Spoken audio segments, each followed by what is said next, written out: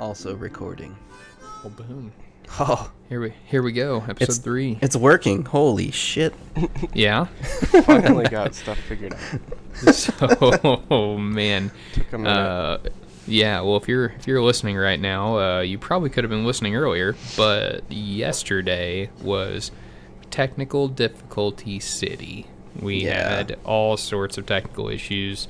For those who are wanting to start a podcast, we are going to recommend Discord as your chat of choice. And if you're like Garrett and have a Mac, don't.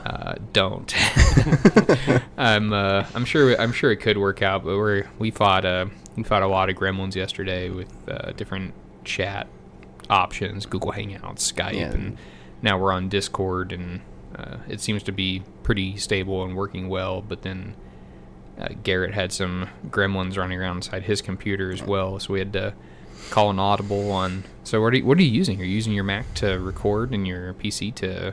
No, I'm just doing it all on the PC. Oh, okay. I think the recording with the MacBook was the issue for some reason. It's really. Yeah, I think that converter box thing that doesn't. Yeah. I think it's causing the latency or something. So. Yeah. No, I mean it has to convert the signal. Yeah. So yeah, I'm not surprised that that's an issue at all. So let's start off with how we hopefully start off the rest of our podcast with a what did you do in archery this week segment. If you guys don't have anything in mind, I can kick it off because I literally just finished mine up. Go for it. Go for it. All right, well, fine. So I think last time I mentioned my arrow surgery I had to do. So shooting those 650 grain, 400 spine TDTs with some brass in them, and bought some 320s, same TDTs, Grizzly Stick TDTs. So I took the inserts out, ripped all the brass out, which thank baby Jesus, it was blue Loctite and not red.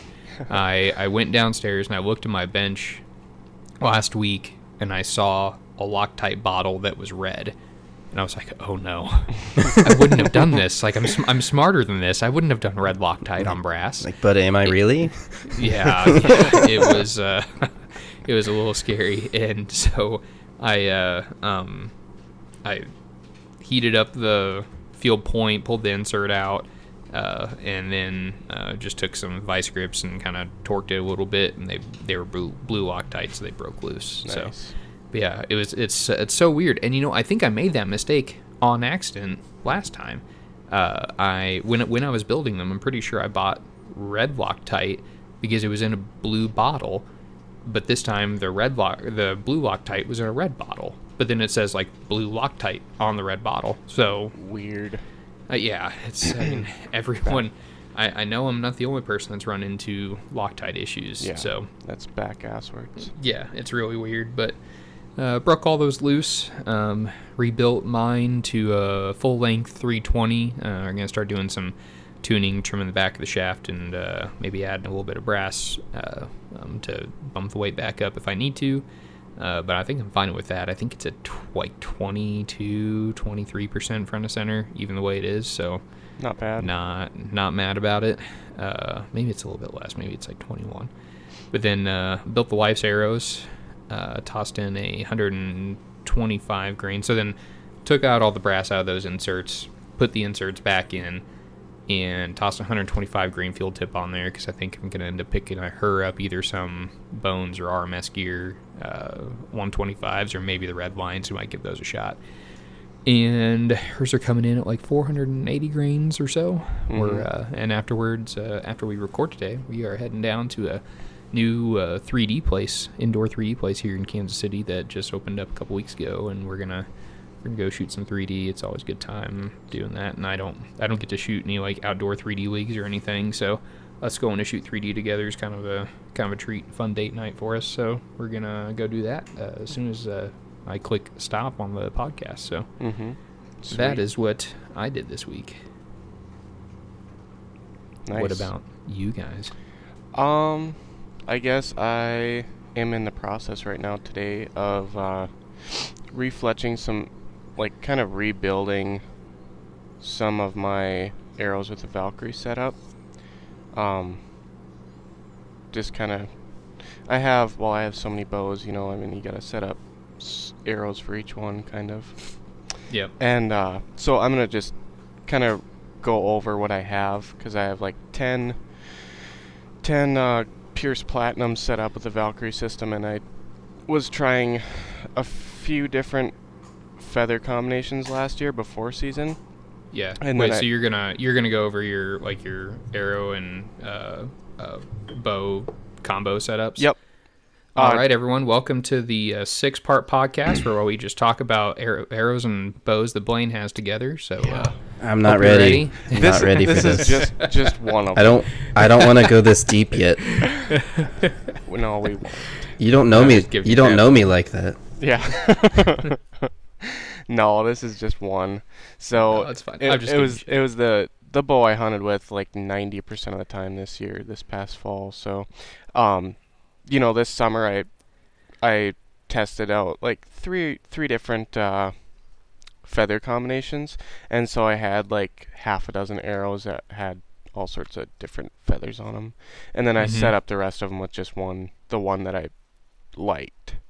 So the one setup that I liked. So I'm going back through them and reconfirming my tune and everything, and making sure everything's still good, because this is my first year with a stick bow, and probably earlier my form wasn't as good as it is now, or as consistent. So now I have super consistent form, and so today I was just confirming that everything was still good, and indeed it is. So you're gonna have to reevaluate everything after you go through Joel's shot IQ course. I know it's gonna be totally different. That's why I'm waiting until probably March to actually set up like one, because I'm as many bows as I have, I'm gonna just set up. I'm gonna stick to pretty much one or two that I actually hunt with. Yep. Just to keep it simple. So I'll wait until probably March or so before I really settle down on one or two setups. So yeah. But I figured it was something to do today and something fun. And I got these new feathers in today, or the other day. So What'd you get? they're actually an 1 7/8. I don't know if the listeners obviously won't be able to see, but I don't know if you guys can see. Oh yeah, those little pink ones. Yep. And I got some yellow ones too, but all it is like a razor. Basically, it's a razor that's just a hair. It's an 1 7/8 instead of 2, and it's basically like a cleaner looking razor. It's not. Well, I've got razors right here. Yeah. So see, it's, like the listeners won't be able to see, but different cut on the back end. Yep, it's more of a round instead of that Yeah. shield cut, I guess. Yeah. They're- It's like cut back. It's kind of. Yep. So yeah, I saw Joel Turner actually using them, and I think Lancaster was the only place I could find them. They weren't even on Gateway's website. Really? Yeah, but So those are gateways. yep, they are Gateway. They're just I forget what they're called, just 1 7/8 parabolic cut or something. Huh. So yeah, trying those out. They look a little bit cleaner than the razors, I think, and they should work really well. So Do you use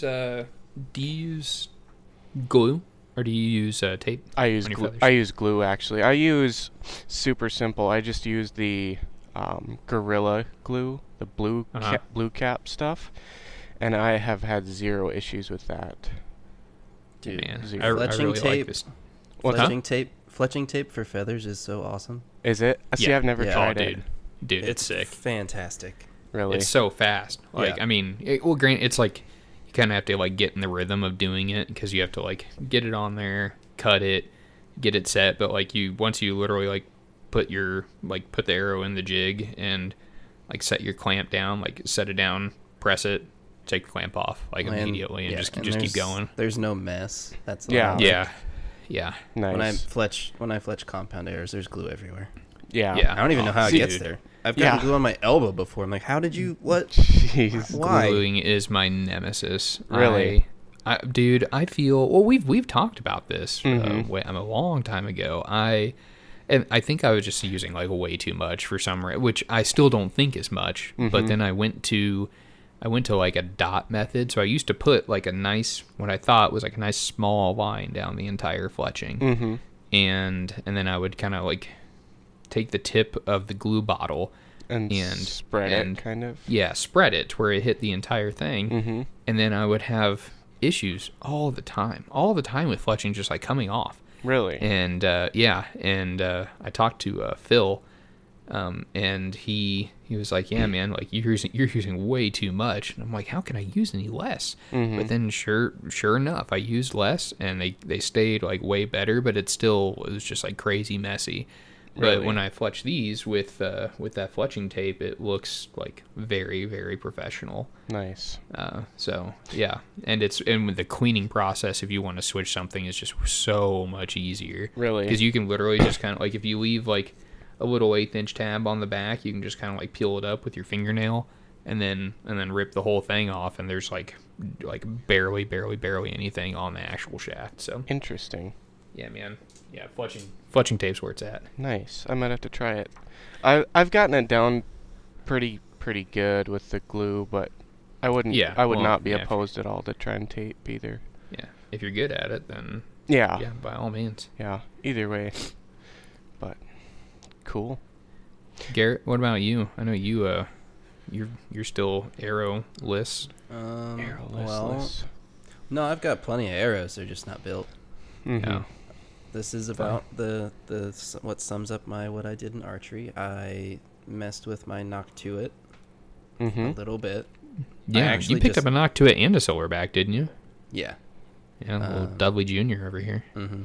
So I messed with those, and by messed with, I mean I like tested the trigger a few times, Mm-hmm. and then I put it back in the case or in the box. Nice. I had when I shot compound, I did have the Noctuit, and it's freaking sweet. Yeah. I did too. Mm-hmm. Have I told you guys my Noctuit story? No, what'd you do? So, to start, I picked up one of the blems. So Dudley had some where like the logo was like off center. Mm-hmm. So they were like, I want to say I bought it for like 200, like 190, something like that, because they were normally like 250, right? They were a little bit more. No, I think they were 200 or 250. Were they 200? Okay, then I must have got it for like 175. Yeah. I can't remember, but I got it at a time where it was like very, very difficult to get them. Mm-hmm. So I bought it. Yeah, maybe that's what it was, because I think I ended up selling it for a profit at $200. Mm-hmm. But I bought it, and one of the local shops that I go to that actually had a couple guys that I trusted their input on. One of the guys that said, yeah, when I switched from a traditional release to a thumb release, like you can't go back. Like you can't switch back and forth. You have to dedicate time to it. So I put my Wise Guy, I had a Spot Hog Wise Guy, I still have it actually, and just tossed it in my nightstand. I'm like, not touching it, not going to use it. And I shot that Noctuit for 2 months leading up to throughout the summer leading up to deer season, and I didn't shoot bad with it, but the whole time I was like, man, I feel like I can do better. Like I know I can have better groups than this. And the second I was like, man, okay, today I'm gonna get out the Wise Guy, and I got out that release, and I was just like pounding groups together. I mean, long distance, like 60, 70 yards. I mean, slamming arrows together. And I was like, well, can't do any better than that. So I just went back to my Wise Guy. So ended up hawking the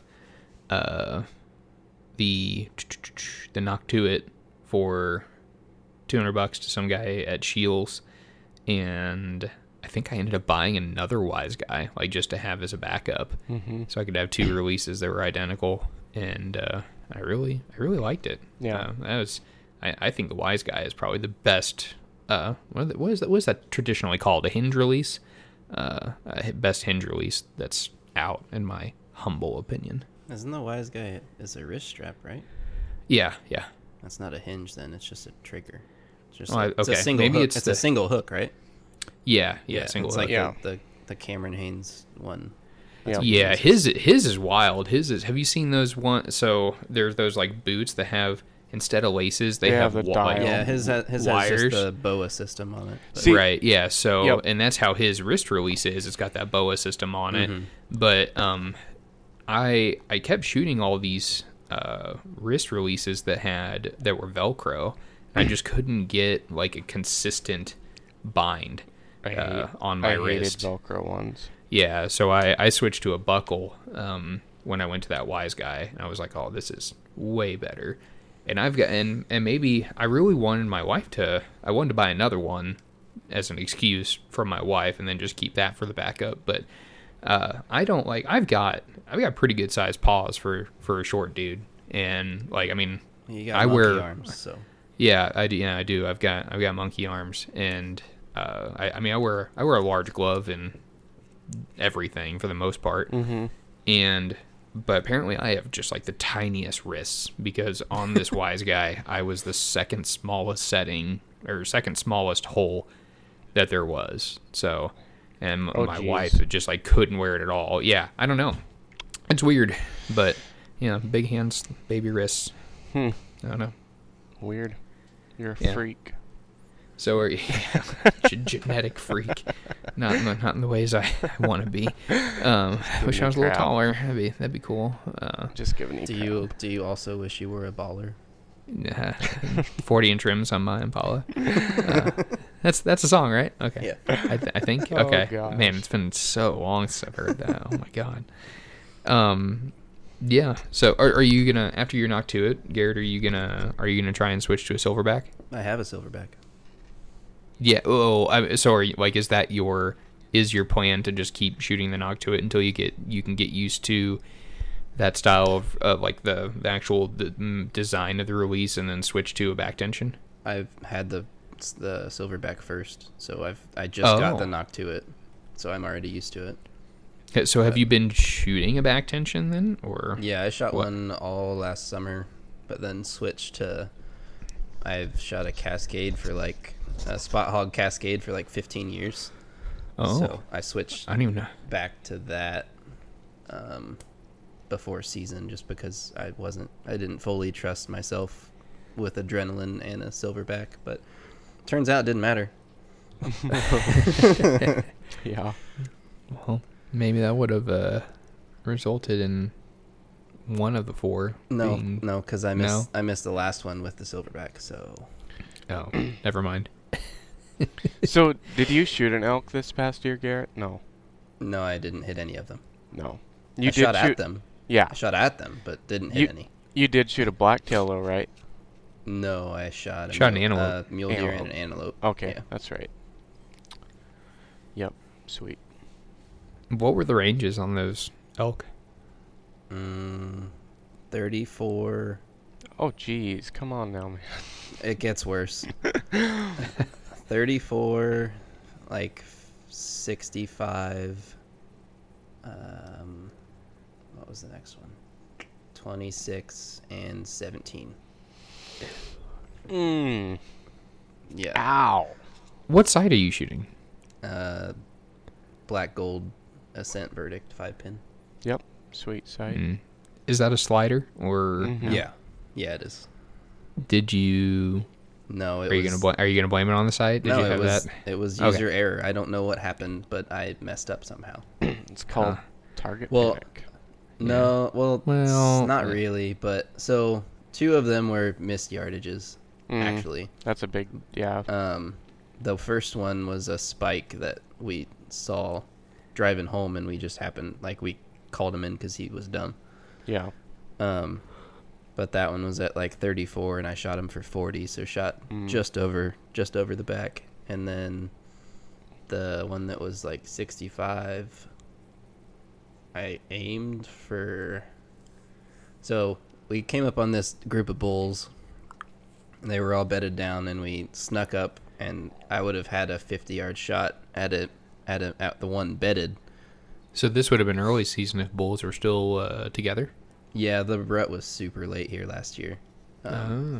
But so we snuck up on these bulls, got up. They were up on like a ridge top. Yeah. Snuck up there, and I got to 50 yards, and I went to step over a log, and there was a stick sticking up from it that I didn't see, and I kicked it. So then we thought that there was only the one bull bedded, and then 4 stood up. Oh. So all of a sudden it went from uh-oh to shit. This is even worse. Yeah. Man. But yeah, so I ranged the tree that he was laying under, and it was like I got a reading of like I think like 65. And then he was a little bit further in front of it, so I was like, okay, he's like 55 maybe. When he jumped up, and like he jumped up, took 3 steps and just stood there and stared at me. So I had to move because there was sagebrush in the way, so I had to move to get an open shot. And he saw my buddy that was off a little bit further away from me, but closer to them, but he didn't have a shot. So he ran back about 10 yards. I'm like, okay, so if he was at 55, he's going to be at 65 now. So I held my 50-yard pin, or no, my 60-yard pin I held just at the top of his back. And then ranged it again, and like ranged it after the fact because I thought that I hit him, but I wasn't sure because I lost the arrow in flight. Ranged where he was standing when I shot, and he was at 60, so holding my 60-yard pin a little like at the top of his back was too much. Yeah. So this is just me being super ignorant.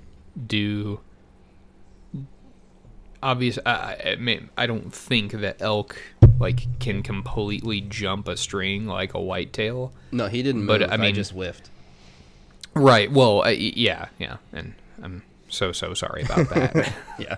But and obviously, if I had my yardage think right, I would have pinwheeled him because he just stood there. Right. So I think that and that kind of like, well, we had talked about how even quote unquote fail-proof setups can fail. And I think this is a real big reason for it is a lot of the studies that have been done about heavy arrow setups were done on arrows or game that doesn't have like a super fast twitch reaction.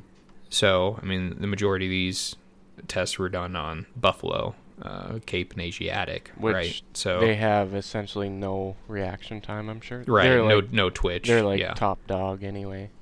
Right, yeah, they don't have any reason to be scared. No. So, but I think that's it goes a lot to say that, we kind of have a general idea that 650 grains is like if you shoot that much, you're pretty much going to get through whatever.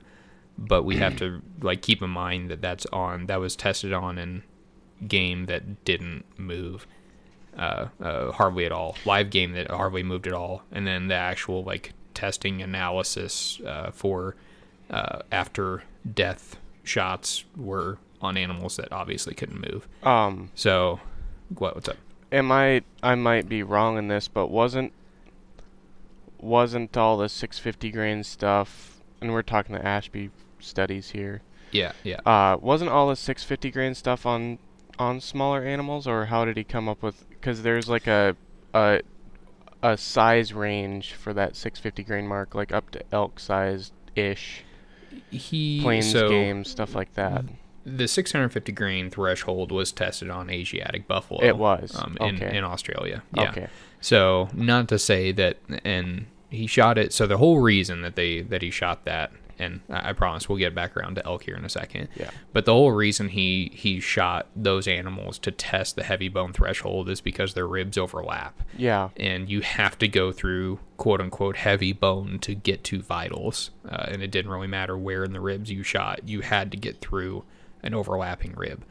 So the ribs, if I remember correctly, measured between like a quarter and I want to say a quarter and 3/8 of an inch thick, or maybe it's 3/8 and a half. I can't remember. It must be a quarter and 3/8 because a half-inch thick bone is ridiculous. Pretty thick for a rib. Yeah. Right. So this is what was tested on, and Ed really thinks that there are comparable bones even in a small game as whitetail. The knuckle, the actual shoulder knuckle is thick and very, very hard.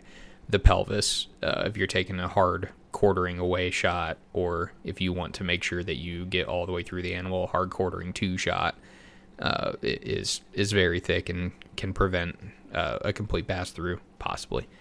So yeah, but it was mostly done on the threshold was established with 650. The 650 grain threshold was established with Asiatic buffalo. Okay. But it is there is something to say that there is comparable bone in animals here in North America, specifically big elk, Definitely. and definitely moose. Big bears. Yeah, well, I've been told bears are actually like super soft animals. I've never hunted them, so I wouldn't know. Until you hit the leg bone. The leg bone is like a pipe. No, Yeah. well, If Good to know. you're shooting a bear that far forward, you've already messed up. Yeah, true. their But I lung- mean, their that's- lungs way back. Their lungs are like, oh, I would say almost dead center. You could center punch same. one and you'd be good to go. Yeah, everything I've always been told is shoot middle of the middle on a bear. True. Interesting. But I'm just saying, if you did happen to hit leg, their legs are built like a pipe. Yeah, So. well, that's good, especially if you're taking like a quartering two shot. Yep, or like quartering on a- away. Yeah, Yeah. on especially on something like uphill. Mhm. If you got a bear bearing down on you. Yeah. And he's coming down a hill and you have to shoot uphill Yep. into his shoulder. Like, yeah, that definitely could be something to consider. But point being, when we're talking about elk, because elk, I don't think can, and maybe I'm completely wrong, but I've never seen an elk on TV ever like completely duck an arrow from a They fairly modern bow. can. I mean, they can, but they usually just don't because they're. Even if an elk is alert and looking at you, they don't move that much. Like Right. Mm-hmm. see So, people. but- I mean, my elk that I shot not last year, but the year before, like he was staring right at me, and the arrow was through him before he knew what happened. Mm-hmm. Right. But But I mean, I was inside 20 yards when I shot, and he stared right at me as I came to full draw and just stood there and took it. Mm-hmm. wow. That's he was how would you say he was? Like 4 or 5 year old bull? Yeah, probably 4.5, 5 years old. Yeah, he wasn't a complete idiot then. No. He should have. And known I mean, better. he was kind of dumb because we had called him in earlier, and he straight up saw me, and might have winded us, but didn't blow out of the country completely, so it was all right. Yeah. Sometimes you get lucky. Mm-hmm. Yeah. Well, that's good to know. I possibly going out to Colorado and chasing them with a recurve, even though it's a pretty fast recurve, it's still going to be below 200 feet per second. Period.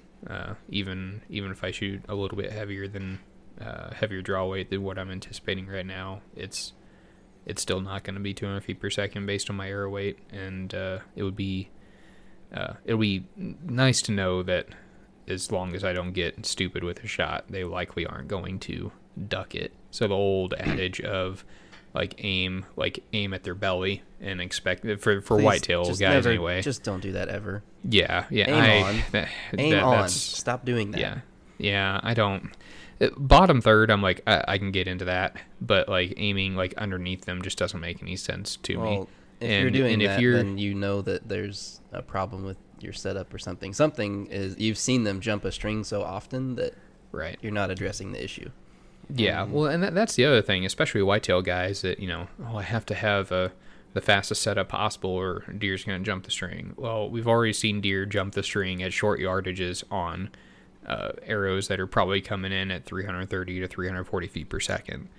So if there's a couple of things to go into that. One, you're shooting at an animal that's way too alert, because if an animal is not alert, then your chances of success are going to go way, way up. But secondly, your bow sounds like a damn gunshot going off because your arrow is so light. There's not enough energy being correctly transferred from your string and limbs to the arrow, and it just blows my mind all the time when I'm at the range shooting next to compound guys. And I shoot, and they're like, "Man, that bow is quiet." I'm like, "Yeah, yours can be that the quiet entire too." point. Yeah, yours can be that quiet too, and I don't even have string silencers on this thing yet. Really? When I toss 20-30 grains of string silencers on that thing, man, it's gonna be stupid quiet. Yeah. You can't hear my recurve on the shot. Like Yeah. I've just got beaver balls on it, but when I shoot those like 690 grain arrows or whatever, there's no noise. Yeah, it's Yeah. like Like I can feel the vibration, but there's no Yeah. noise.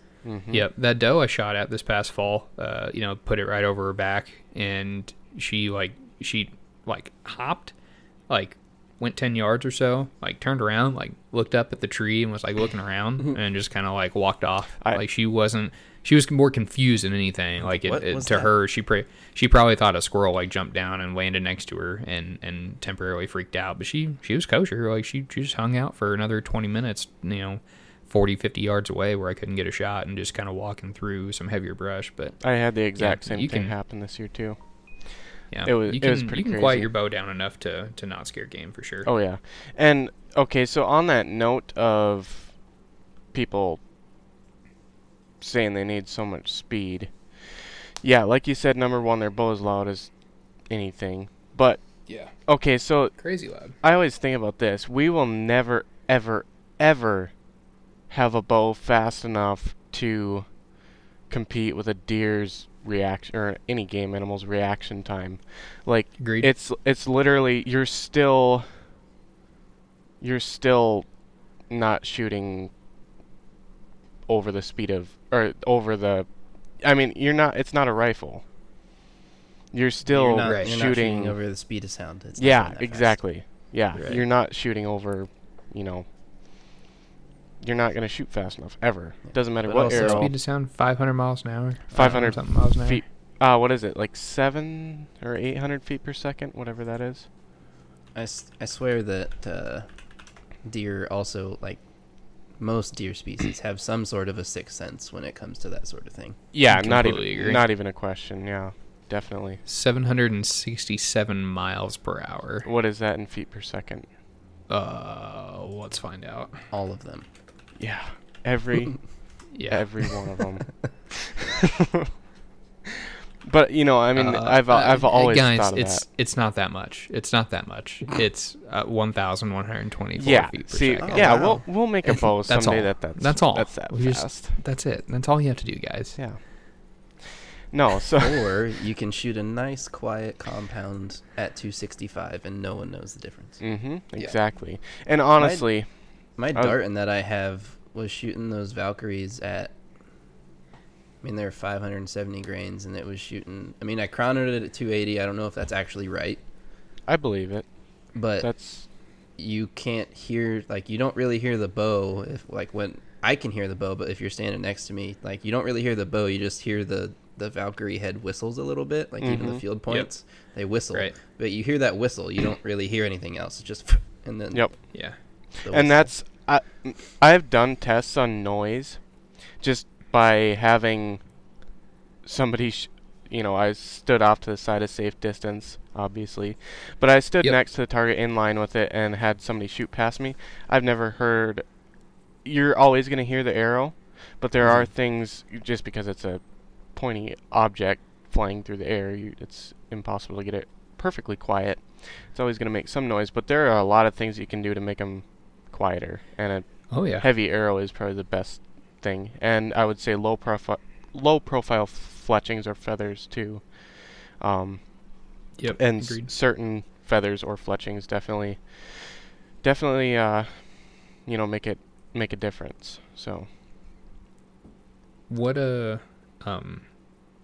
What fletch do you think you're gonna go with that 4 fletch again, Blaine? Or I know you've been like messing around with 2 fletch. yeah, it's gonna be one or the other. I'll do a little bit more testing, but probably the 4 fletch, smaller 2-inch or so, like I have been. I really yeah. like 4 fletch. I do too. They just look so freaking sweet. I don't know if you can see that, Mm-hmm.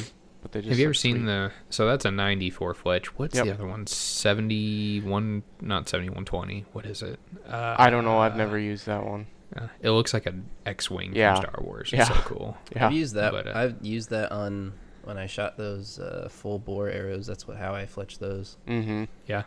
But Yeah. Did it fly okay? oh or- yeah, it flew perfect. And I flexed Huh. them. I fletched them with the little tiny blazers.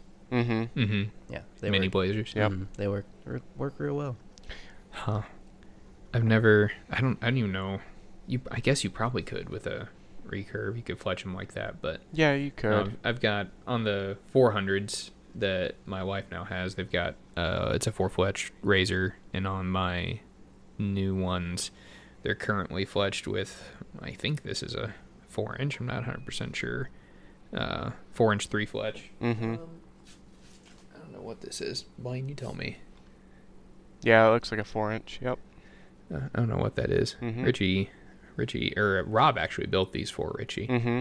But yeah, we'll see what these are like. But with a 3-fletch, I think that's still like considerably more surface area than these razors. Oh yeah. So no we'll question. see how much correction actually comes out of those. Yeah.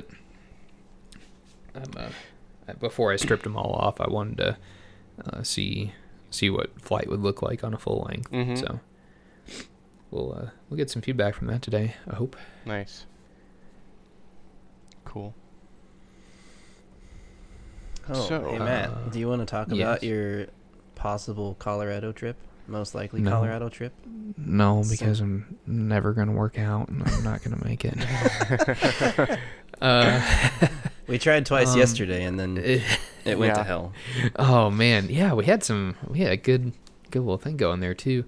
Yeah, so actually I think we're like 9 months to the week from when it will happen. Yeah, you better get your shit together and get that Yeah. baby weight off of you.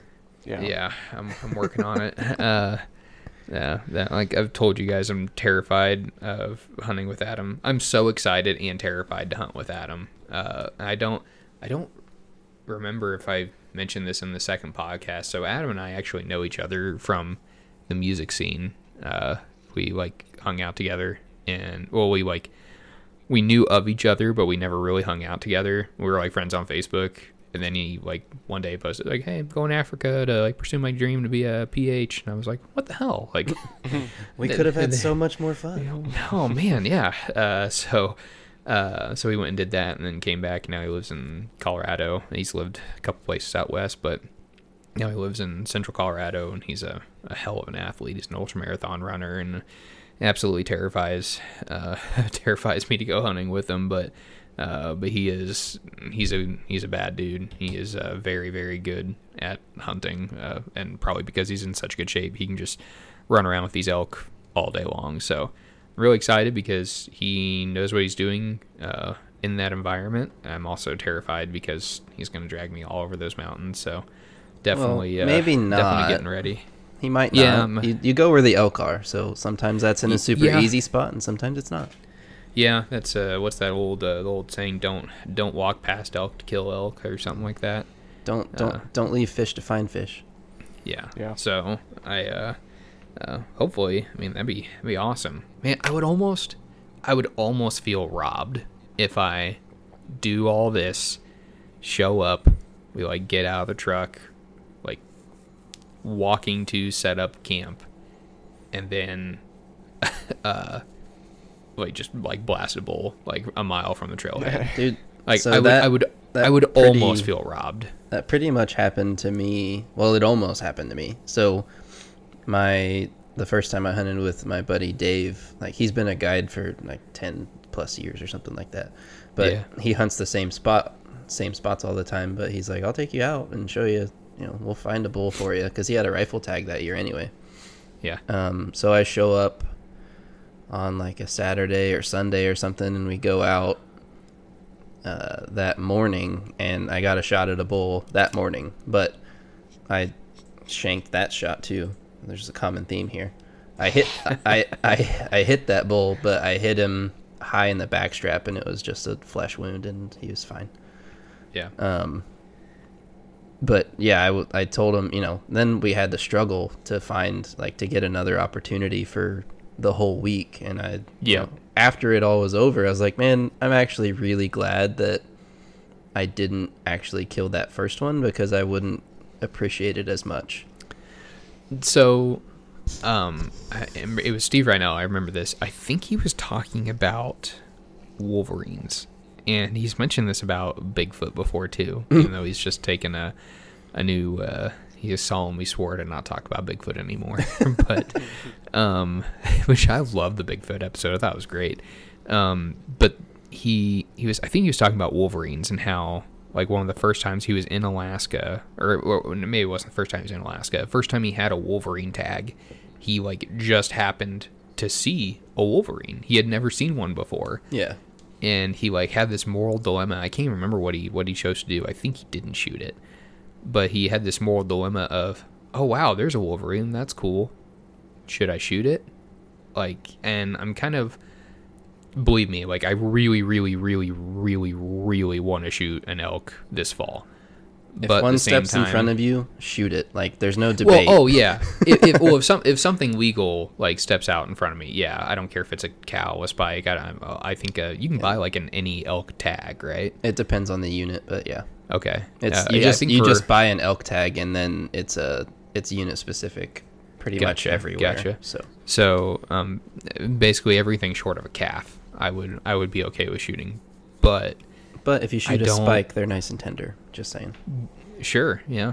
But I almost like, I'm kind of in this moral dilemma of, do I see an elk, like if it happens, do I see an elk for the first time, like, oh that's sweet, and just like blast it with a broadhead from 20 yards? Yes. I don't Yes. know, man. I don't know.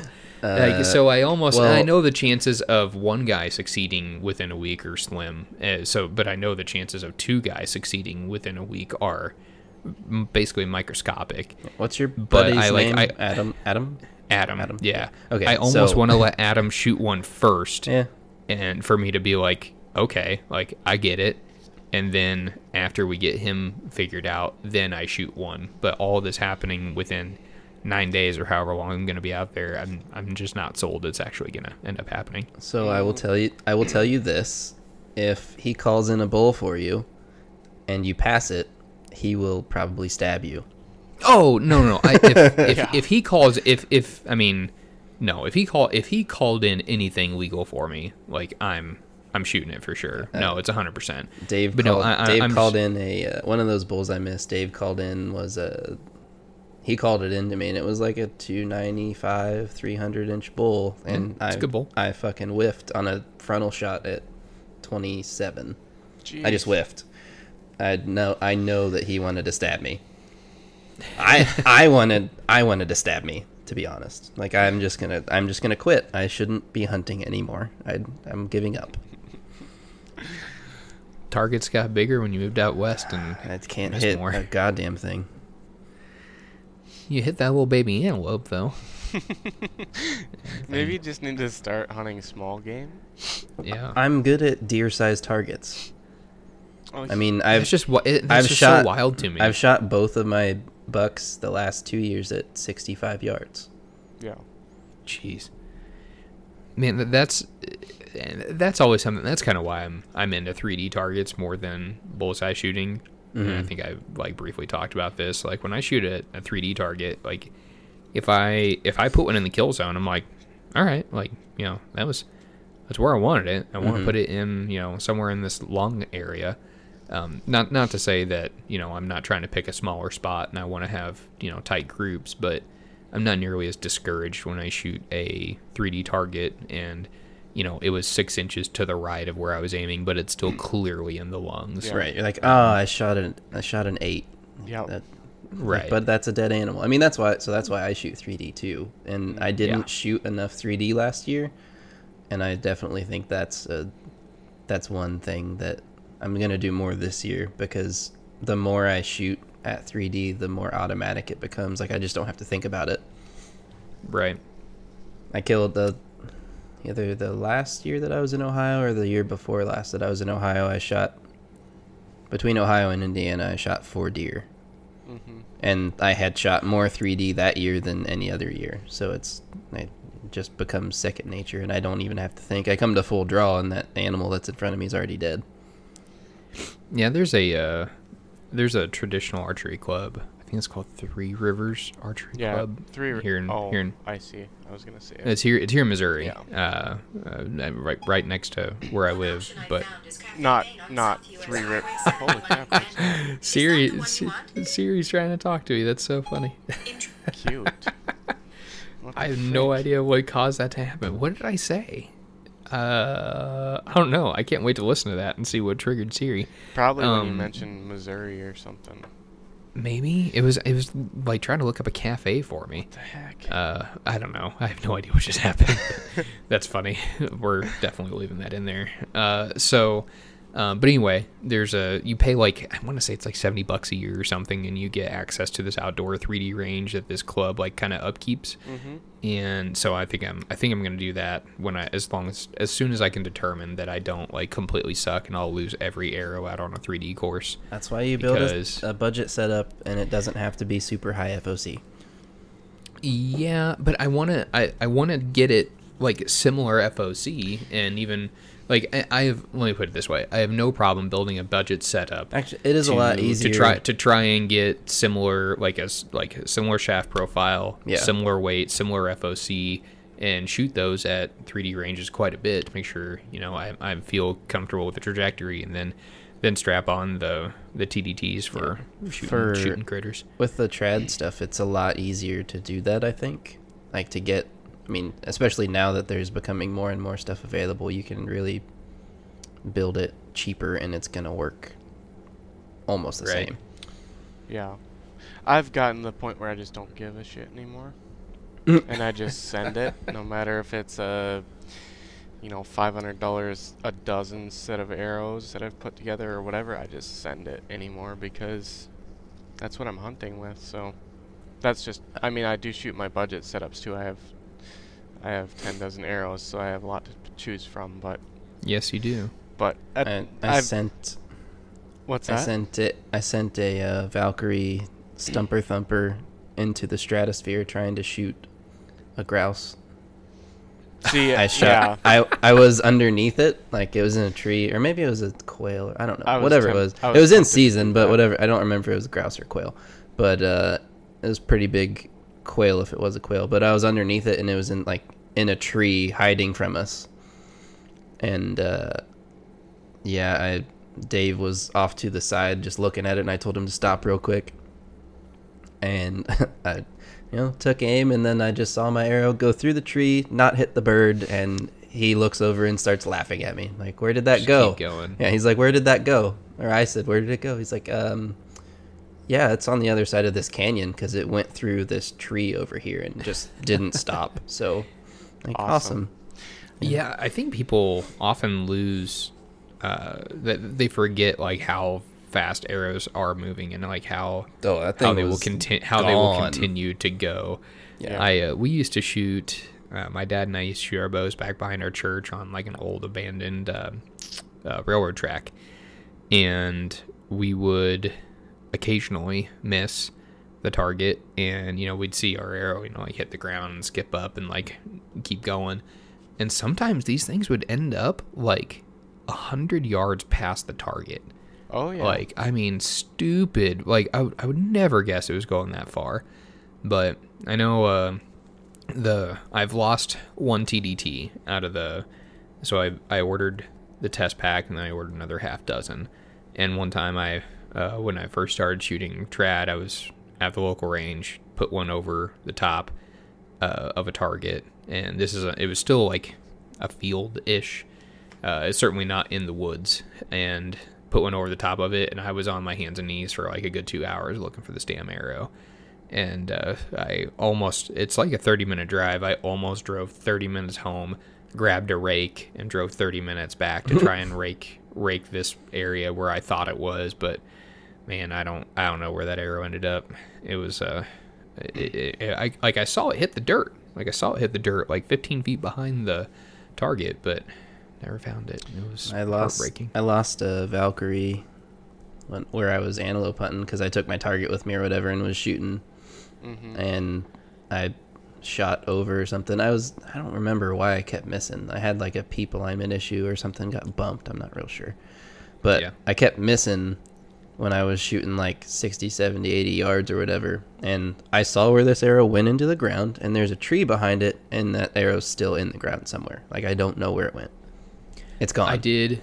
Yeah, so same range. I was taking a too long of a shot, like an 80 or 90 yard shot, trying to see how far. I think these were my Rampages. These were my first semi-heavy build. They were like 480 grains or something like that.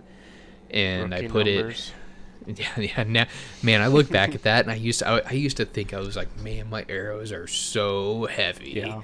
And now I'm like, oh man, now I'm like, people are like, yeah, my arrows are 460 grains. I'm like, man, you could get that a little bit heavier and get over 500, man. But Yeah. anyway, I put this arrow over the top of a target, and it, like, where these targets are is kind of like the top of a small hill, I guess. The hill goes down like 20 feet, and this is before they had a fence behind it, and I shot over the top of it, and I'm like down there, like in the woods, like looking for this arrow. Can't find it anywhere, and I just happen to look up, and I see the arrow like 10 feet up, lodged into this pine, and I'm like, I'm going to get it.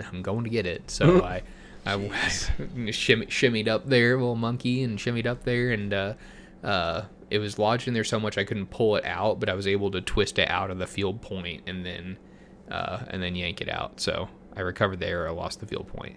I broke a Valkyrie this year too. Oh, you did? Well, it was my fault. I'm an idiot. So that last bull that I missed, I shot over it barely. Yep. And it buried in a juniper. And then instead of taking the arrow, like unscrewing the arrow and prying the broadhead off without, wiggling the actual center pin, I just kept it screwed in and wiggled it a little too far, and it just snapped off. I still got the head out. Like, I got the head itself out, but Well, yeah, that's good. Did- At least you say I got it. I got it for that's the expensive part. yeah, I got it for principle, but it is no longer functional. So, The The head isn't functional anymore. huh? The head isn't functional. No, I broke the center pin off of it, so it's just a Oh, I thought you broke like the carbon on the arrow. no. I broke the actual broadhead. dang Oh, bummer. Yeah, Wow. that was not smart. So don't do that. If you get your Valkyrie lodged in a tree, do not pry on the center pin because it will break. yeah. At some point, there's only so much it can take. Yeah, well, Well- especially after it took a blunt force trauma like that, it probably. It was buried into the like deep, like through to the blades, like the end of the blades. That's how far it was into that Oh, wow. juniper. Yeah, like Yeah. 2 inches or more. So one thing that people don't really realize what happens on, like, when things impact or flex a lot, like in a very quick motion, is they heat up Yeah. a lot. Mm-hmm. Oh yeah. And I learned this from construction when I'd be, like ripping something off a ceiling, and I'd like go to, I think one thing I was like, oh yeah, I was pulling off some all thread that was like lodged in the ceiling, and I kind of bent it, and I stuck it in my back pocket because there were some guys working underneath me, and I didn't want to toss it down. And you would have thought I was like trying to dance on that ladder, and because it burned a hole through my bibs. Really? Through the denim. Yeah, dude. Like that me just literally wiggling this all thread for 2 or 3 seconds to rip it out of this thing literally heated up the anchor. So it was the anchor that actually got hot. The anchor that went into the ceiling, and heated up that anchor enough to like literally burn a hole through my bibs. It was pretty wild. That's nuts. But yeah, I think the same thing. I mean, you can say the same thing about broadheads or any other type of steel when it hits game. When you're taking that edge off, like stuff heats up and it's more prone to bending. So that's I think that's certainly something to consider in your steel, is how well it does with heat. Yeah. And then also, I mean, not like criticizing you, Garrett, but just flexing on something. You know, no, that like was, you, like that you was said. not a good idea. Yeah, that's just. I thought about it afterwards, but I was Yeah, a little jacked up, and I had yeah, a bull bugling at me again. right. So I was like, I need to get this arrow out of here and get to getting. But I probably would have done the same thing, but it's just not the best thing for any broadhead. as soon as it broke, I was like, oh, I'm so dumb. Yeah. That nasty feeling in your stomach, like, what the F did I just do? Yeah. Oh, that'd be awful. Yeah.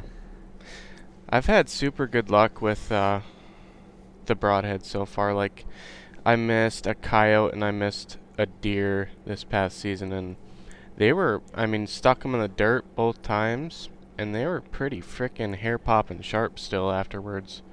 Oh, I You were shooting at a a jagger? Yeah, I shot at a coyote and missed, and like it was right on the edge of like a water hole essentially Mhm. that a bunch of cows had been visiting. So there's rocks and branches and Yeah. shit, whatever was in Clay. there. But yeah, so when it hit the dirt, it sounded like it just pegged a rock, and I think it Yeah. did. But it pulled it out, still perfectly fine, like Mhm. still sharp, and it didn't have to do anything Really? to it. Just put it right back in the quiver. Yep. Well, it's kind of their best point and their weak point is they have such a crazy high mechanical advantage because it gets so thin on the end. Yeah. And so they're just if I- it's going through tissue, it's gonna rip through that like with no problem. Oh, yeah. Yeah.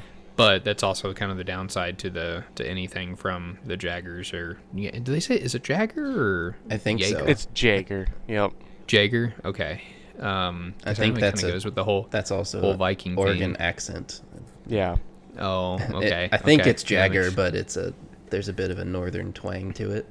Gotcha. I could be totally wrong, but But the Jaggers and the Blood Eagles both, they could be prone to bending, but I have they have very the. rarely I'm gonna get seen some of the. any actually bent. Yeah, have you seen the short Jags? I'm sure you have. Yep. Yes. I'm yeah. gonna get those and try those next year. Yeah, Mhm. I would give those a shot too. Are they making the shorts in stainless now?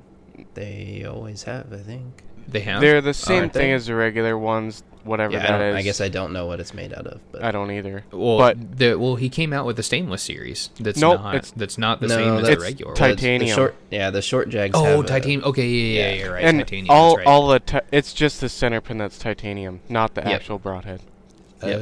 Yep, it's Ooh, just the gotcha. center pin. So Mm. yep. But that said about the Jagger's durability, I did shoot one last year. I shot a rock like square, just hit it, and the only thing that happened was like a little tiny bit of tip curl. Mhm. Right. But I shot a rock square with it, and it just kind of bounced off. Like it bounced straight backwards. That's how straight that it Yeah. pegged it. And Jeez. arrow was fine. Broadhead needed. I mean, I had to take some, Right. take it to a sharpening wheel on that one to get it back. Right. But it Yeah. still spun true and it's perfectly fine. Right. Jeez. There's something to say about that for sure. Yeah. Hmm. Yeah, so I would run the short Jags too, but I just can't. They only offer them up to 200 grains. They're 150, 175, and 200.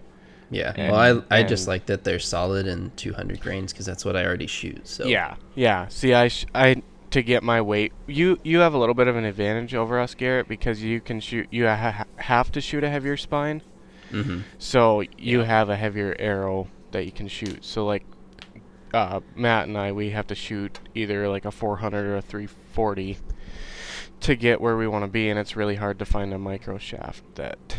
What are your TDTs playing? Are they 400? They're 400s, yeah. Gotcha. Yep. And I have, let's see, one brass weight, and then the 70 grain outsert, and So I was. Go ahead. Sorry. and 315 up front, or well. So I was talking 300. to 300 total up front. No, 300 grain point. I'm at oh, like the Jagger. Yeah. no with the TDTs. Oh, Yeah. okay. Sorry. Yeah, no, I was I'm at- switching gears already. Yeah, no, I have a 300 grain field point standard, whatever the outsert is, and then 150 grain brass. Yeah. Outsert's 70 grains, I believe. Yep. So whatever that So- adds up to. So hold on. So you're running a 70. You're running the insert of 50 grain brass. Yep. And a 300 grain tip. Yep. Full length. So you're running 420 grains on the end of your Yep. 400. Yep. And it's 725 grains total. Yeah. My goodness. She's a chunk. Yeah. Yeah, that sounds right. What bow are you shooting that out of? My 51-pound Centaur longbow. Okay. Huh. Man, well, centaurs are pretty quick. It's frickin' I mean, I'm surprised that that 400's holding up to it. I was too, honestly, but bear shaft's perfect, so. Huh. Yeah, I might have been able to get these 400s to work if I wanted to trim them enough. Mm-hmm. But for possible resale value down the road, I didn't want to cut them if I didn't have to. Yeah. And I am the length I thought I'd have to cut them to would be really pushing it on a trad bow, because you can't cut trad bows, or you can't cut trad arrows to, like, you know, an inch below your draw length like you can on a compound. So No. what you got there, Garrett? So explain this to me. So my recurve is 59 pounds at 30 inches. Oof. And I probably draw it to 28 and a half. Yeah, But typically your recurve, your trad bow draw length typically is about a half inch shorter than compound. yeah, Take. I bare shafted these arrows and they bare shafted fine, but it's a Axis 300 and I've only got like 340 some grains up front on a full length. On a full length arrow. You're shooting close to what'd you say it was? It was 59 at 30. Uh-oh. He cut out. You both cut out. You said did you say the bow is 59 at 30? Yeah. So you're probably, if you're pulling 29, you're probably what, Blaine, 57 pounds, 56 pounds? Yep. 57 or About so. 57 and a half. 2-3 pounds per inch. So It just seemed like that would be super stiff for. it does seem like it would be stiff. But here's the thing, and this is why you can't, one, that you can't go based off calculators, and two, Oh, I didn't. I bought those arrows and I was like, let's see if it works. Mhm. Sure, yeah, well, absolutely. But I mean, even like, man, you think suggesting arrows and telling guys how to build arrows in the compound world is bad. Like, it's even worse in the trad world, because guys are like, oh no, that spine won't work. But the reality is, in the trad world, there's like so many things that Say there's will so many impact- variables. Yeah. Yeah, well, I mean, the center cut is like a huge one that no one talks about, which is ridiculous, because that's probably the biggest part of like how your arrow is going to react, is can it paradox around your center cut or not, or if it's center cut or a 16-inch past or a 16-inch before, or Yeah. Even more than that sometimes. That and brace height. Brace height's another big one. I think, man, even how you release. Yep. I think if you're shooting split versus 3 under, that probably has some type of effect on dynamic spine. It does. There's tons and tons and tons of stuff. So String silencers.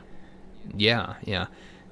So I guess I am a little surprised that does tune well. That does seem pretty stiff. If it's full but length, it's a hair on the stiff side, but Right. if your draw Yeah. length is maybe a hair inconsistent, you probably, it's probably helping you because it's on the stiff side. Mm-hmm. Yeah. Well. Yeah, I mean, let me put. when I set them up, they were, I think I cut like a half inch off of them, so Mhm. they're 31 Right. inches and they tuned just fine. Mm-hmm. How much weight do you have on the end? Say it again. I think 340. I'm not sure. On the end of the arrow. Yeah. So Oh, well, that sounds about right that's then. roughly Because right. yeah, because so my bow, I draw 27 3/4, 28 inches, and my bow is 52 on a 17-inch riser. I pull well, I mean, the bow is 52 pounds. If you're comparing this to another bow, it's probably closer to a 60-pound bow, as far as like speed capabilities, 60 to 62-pound bow. And so I'll be shooting a full length. I think this is going to tune a full length 320 with, let's see, 70/50, so 120 with 320 on the front, and I'm pulling about an inch shorter than you are, and they're probably within 2 or 3 pounds of each other as far as weight, like limb aggressiveness goes. Gotcha. So yeah, yours is a hair on the stiff side. Mine are 31.5 inches. So it's a hair on the stiff side for you, but man, if it flies good, then just send it. Yeah. Yeah. It seemed Don't be fine. silly. I was just surprised that a 300, like, I bought them because I got them super cheap. I think I got that dozen Axis arrows for like, oh god, they were like $4 an arrow or something. Oh yeah, so I would have bought them too. Yeah, I'm like, yeah, okay. If worse comes to worse, I'm only going to shoot 20 yards anyway, so I don't care. Mm-hmm. Yeah. you guys gonna buy these new tapered Full Metal jackets? Sure not. That is a hard hell no from me. Man, they are. I mean, what were they asking? They're asking 200 per half dozen. 250 per half dozen. 260 for 6. Yeah. Are you fucking high? Dude, I'm serious. That's what they want. What the hell? Yeah. And that's, I mean, and here's the ironic thing. You know, Blaine, myself, a couple other guys are running around telling people about tapered shafts and how much better they actually function. Yeah, until you slap an aluminum arrow around it. Sure, yeah, I don't disagree at all.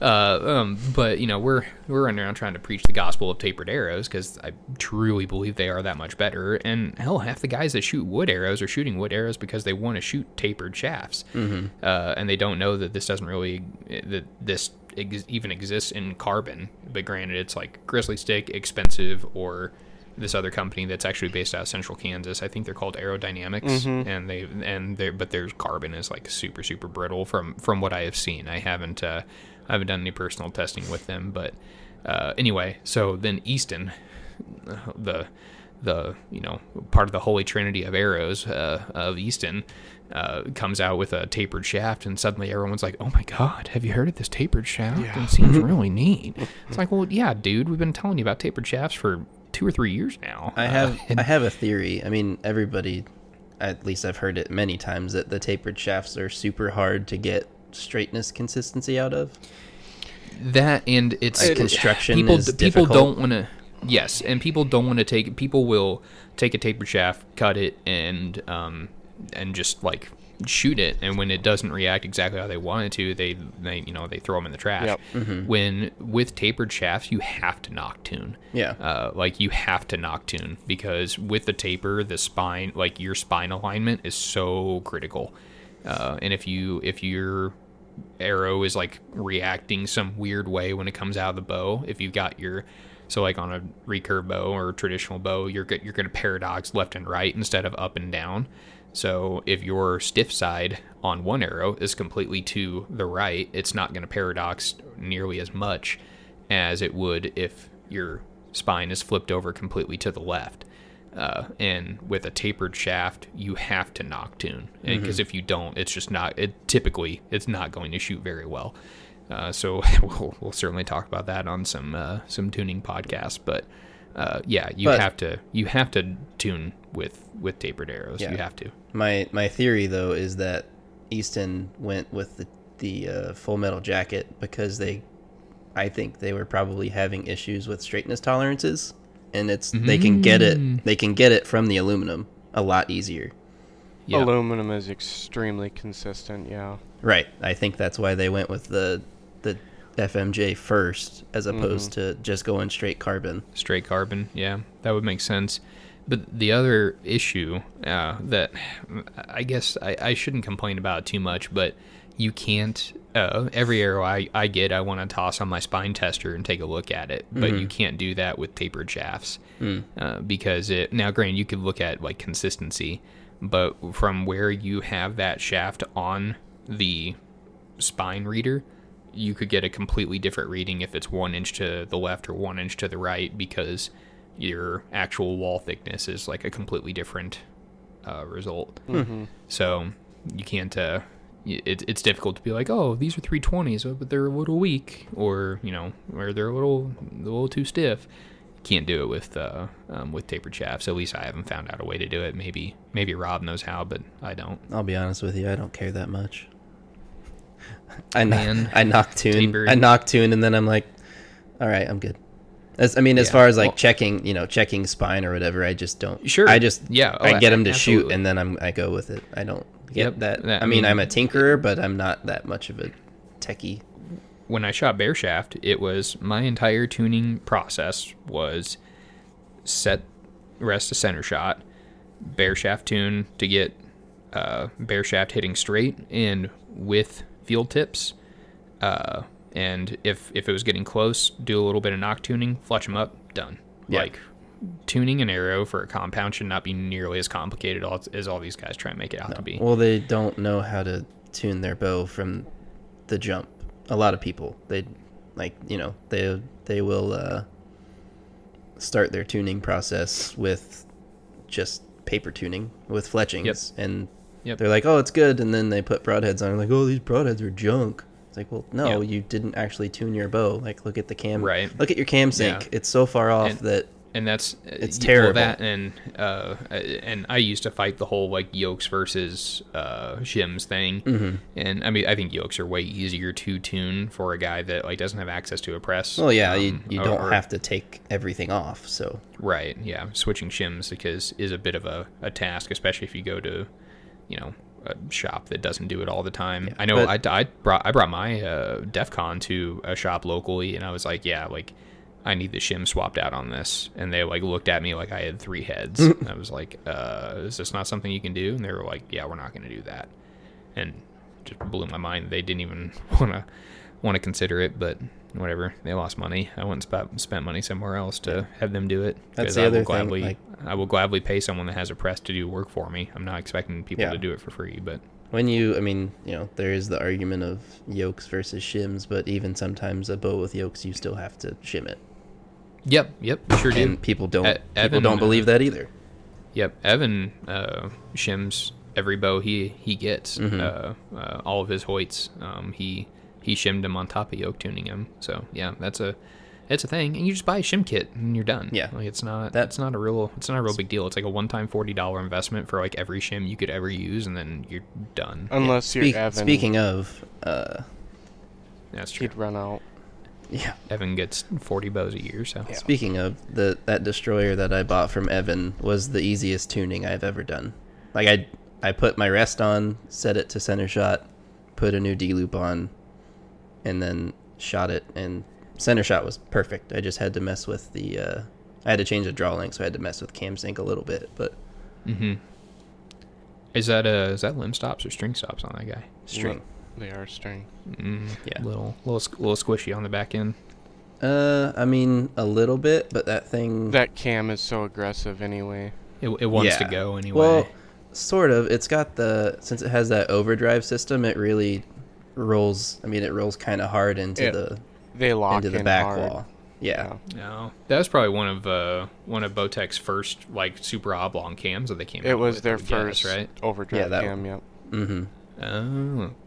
Yep. It's a good cam. Very every Bowtech I've ever shot. I had a Carbon Knight for a hot second, but every Bowtech I've ever shot, I've really liked. I'm terrified to shoot them, at least before recently. But yeah, I waited.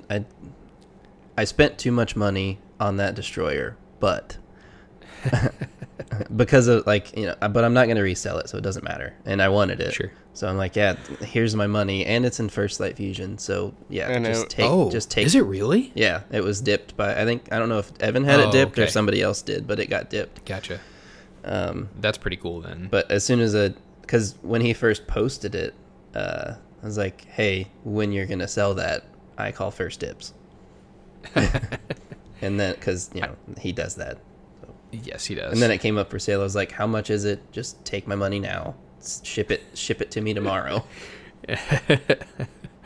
Man, so how's the dip holding up? I've always been like, I wouldn't mind getting mine dipped in like something cool. Like I wouldn't mind doing it in like what is it? Is it High Country from Sitka? They're more green one. Yep. You'll have issues with that because nobody is licensed to do it.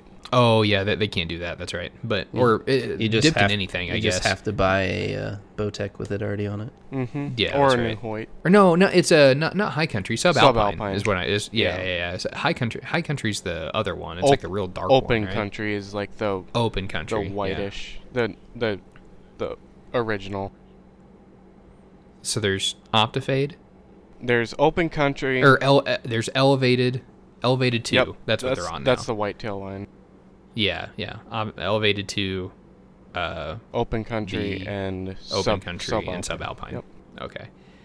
Yeah, I need to pick up some Subalpine stuff. I think that's actually going to be like really good for turkey. It is. It has a lot of green in it. So it is. I used it. I wore my Elevated for turkey this year, and I felt like I was sticking out like a sore thumb. But and turkey have just like such good vision. It's you need to blend in. Yep, I used Subalpine this past spring. I'm a big Sitka guy, so I have a pile of it now. But yeah, it really, really blended in well. It was like you felt invisible.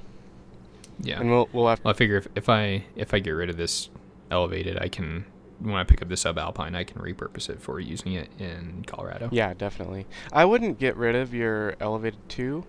If it depends on what you have, I guess, but there's a reason why there's different patterns. It's not the same clothing at all. We'll have to get into that in another podcast. Right. But it's a system. Like the whitetail system will suck for anything but whitetails hunting. I don't have the whitetail, so all I've got is Fanatic Light bibs, Fanatic Light hoodie, and no, not a Fanatic Light hoodie. I have a Core lightweight hoodie, and a shirt and like a hat, like a long sleeve shirt. A Core lightweight long sleeve, Core lightweight hoodie, and a hat, and like that's it. Yeah. So I don't know. I'm gonna see if I can dump those and start building a Subalpine setup that I can get like 1 or 2 pieces of heavier gear and use that into the colder months. But man, that's the thing. Like this last year, Missouri was the first time it actually got down to like a reasonably cold temperature in November. Yeah. And that was I think it got down to like 15, 20 degrees. And all I wore my Under Armour base layers underneath my Sitka stuff, and I was a little cold. Like I probably, if I had gotten like the Fanatic hoodie, I probably would have felt quite a bit better. But definitely. But I can get the Fanatic hoodie in Subalpine, so I feel like I should just get that. Granted, I won't blend in as much, but it's whitetail. They're colorblind anyway. Yep. You can't see. Yep. So I don't really care. That'll have to be a different podcast. I could go on and on about that stuff, but yeah, you're both camo nerds. I don't know nearly as much about camo systems for like Sitka and First Light as you guys do. I would just like to rebut that it does not matter what camo you're wearing as long as you pay attention to the wind. Yep. It's just that's true. I don't care about the camo pattern as much as the materials and what it's made out of. The camo pattern is secondary. Yeah. But the quietness that's big for me too. Yeah, that's pretty important. Because really, and I mean, some people say, oh, you're just sitting in a tree stand, you don't need anything special, but if you hunt as much as I do, like I spent, 40, 50 something days in a tree stand this year, and jeez, that's a lot. Yeah, and I mean, to be comfortable and stay out there that long, it's you can't. I mean, you can wear Walmart special stuff, but man, you are not going to be anywhere near as comfortable. Yeah. Oh yeah. I mean, that's what I wore Walmart special. I wore walls forever. So did I. And yeah, there's nothing wrong with it. I've known guys that killed piles of monster deer wearing walls, but you also don't know till you know. Yeah. Yeah, that's the thing. Once you get a taste of the good life, you're like, oh God, why did I do this for so long? That's so true. When I picked up those Fanatic Light bibs, I was like, oh, this is what you can walk to your stand and not feel like the Michelin Man. This is awesome. What comfort is really like. Mm-hmm. Yeah. No, I highly, just like our arrow setups, I highly advise, if you can afford it, to invest in some good quality gear. And the gear you have ultimately is going to dictate how long you can be out. 100%, especially in the mountains. Yeah. Yep. Especially in the mountains. I mean, you can be as hard mentally as you think you are until you get caught in body shuts down. Well, until you get caught in a downpour and your rain gear sucks and now you have hypothermia. So good luck. Yeah. And you die. Yeah. Yeah. Good luck with that. Can I rant for a second about investing in quality equipment before we wrap Send it. I all the time we just run into guys. Yeah, I think someone was complaining about how expensive the Valkyrie system was on a Facebook group the other day. Yeah, I saw that. I can't. I don't see the point. Like, I don't see the value in them. I'm like, why would I spend $110 on 3 products? Mm-hmm. Like, and it just blows my mind. And I've myself and tons of other people have brought this point up multiple times that it's, I mean, yes, it is an investment. Yes, I understand that not everyone can go out and like buy a new arrow system where all in it's going to cost, $400 or $500. I get that.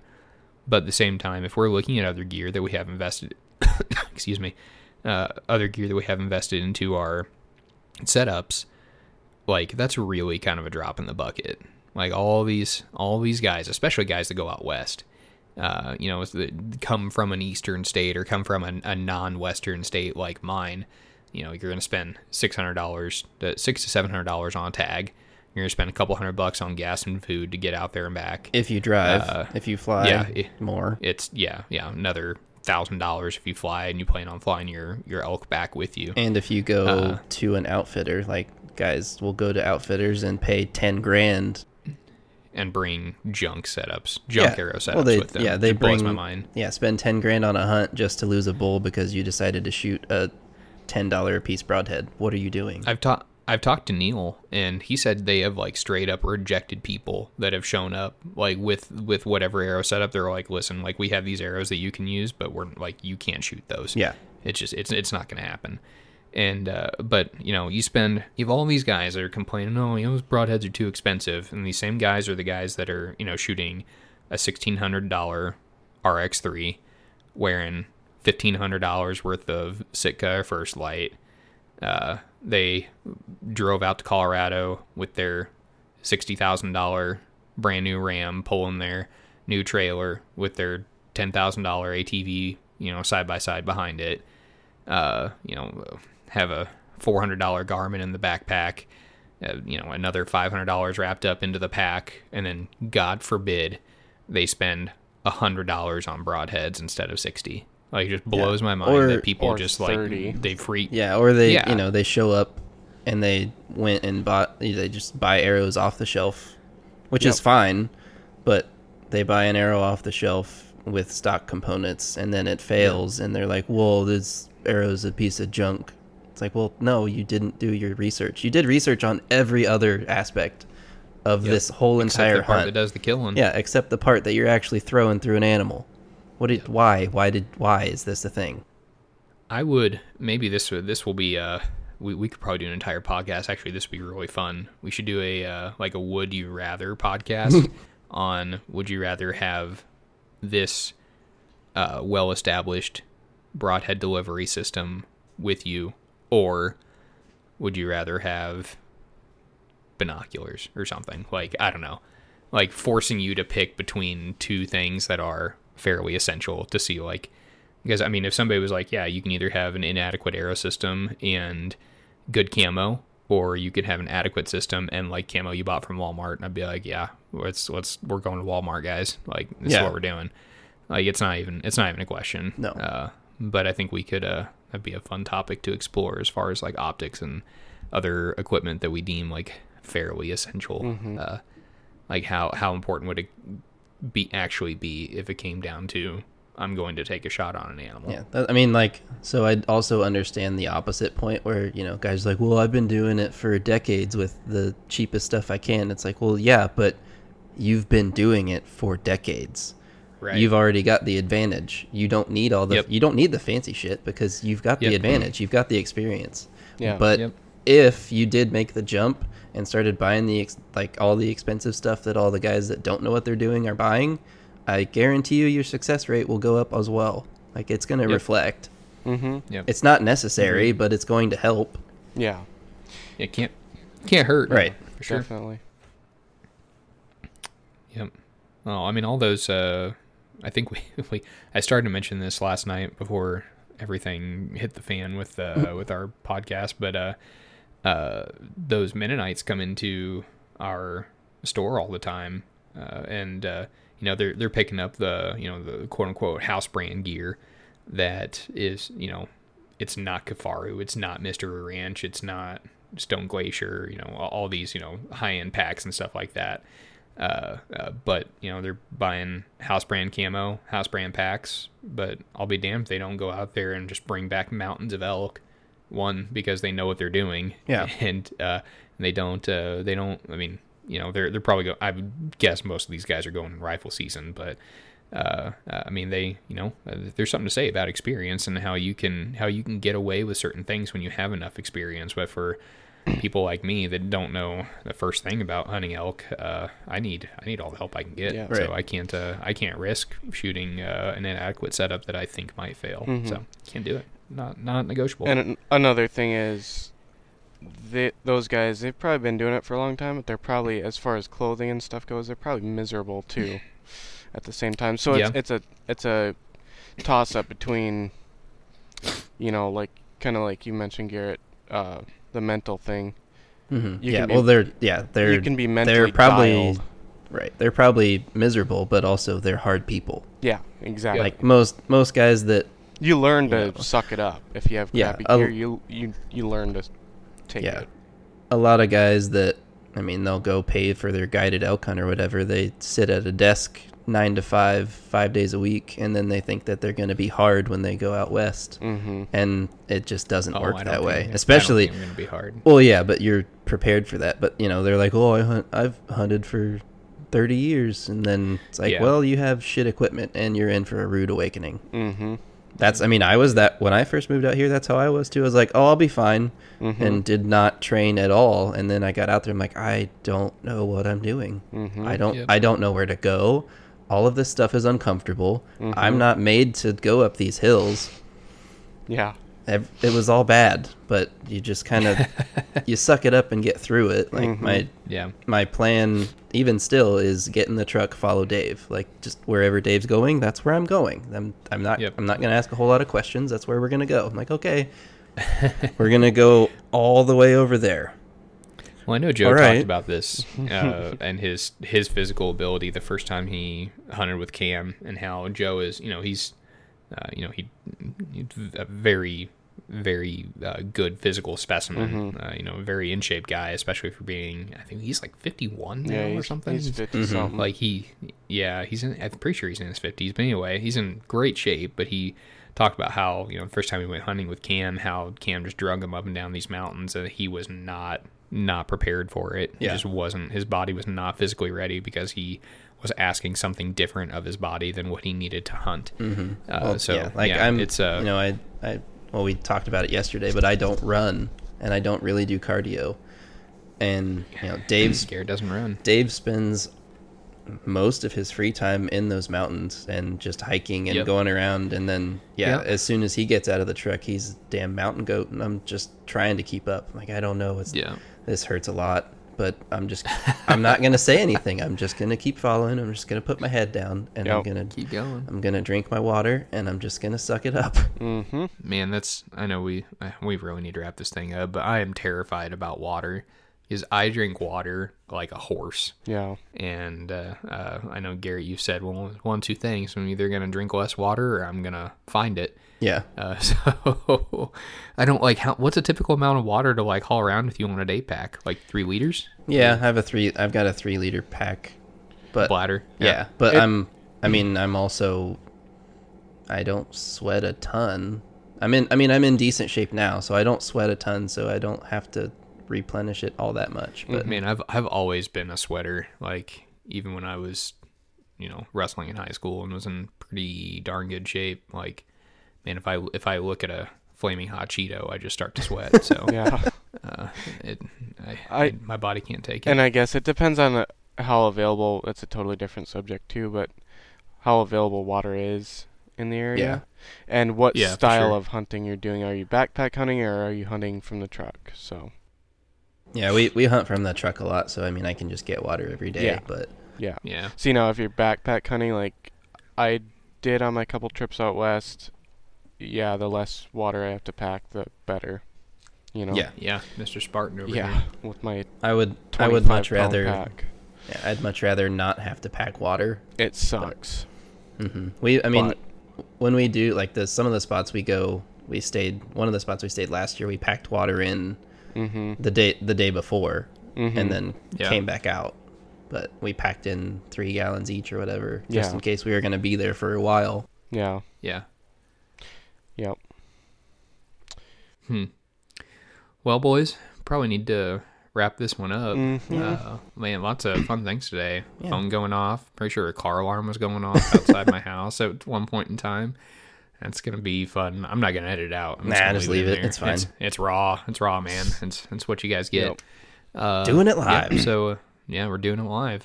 So hopefully, I don't know if next episode we're gonna start with guests or if we're gonna kind of jump into like a small technical session first, where we can kind of maybe give the people what they want. I don't know what the people want. We'll see. Yeah. We'll drop it in the show notes, but you could reach out to us on Twitter and Instagram. Yep, they were in the show notes for the first episode that released today. So if you're listening to this right now, we're talking on the day that we released. I actually finished up at like 4 a.m. last night, getting everything edited. So, yeah. Twitter Pumped. Twitter is at Lethal Podcast. I think. What's Instagram now? Or Instagram is The Lethal Podcast, I think. And Facebook is Lethal Podcast. And then our website, lethalpodcast.com, that I will eventually finish up. So if you're looking at it right now, I'm sorry. Right now we're only on the Anchor app, but it should distribute the rest. Yeah, in the near future. If you, so. Hoping within like the next week or two, like we're on, iTunes, Google, Spotify, all those fun ones. So hang tight with us if you're listening to us on Anchor. I know it's kind of weird for most people, but it is actually really cool. Like Anchor's pretty slick, and if you're looking for podcasts to listen to, it's kind of a cool app to have and download and be able to instantly stream stuff. So once again, thanks everyone for listening. Do we have anything else for them? Cool. All right, well, talk to you guys soon, and stay lethal.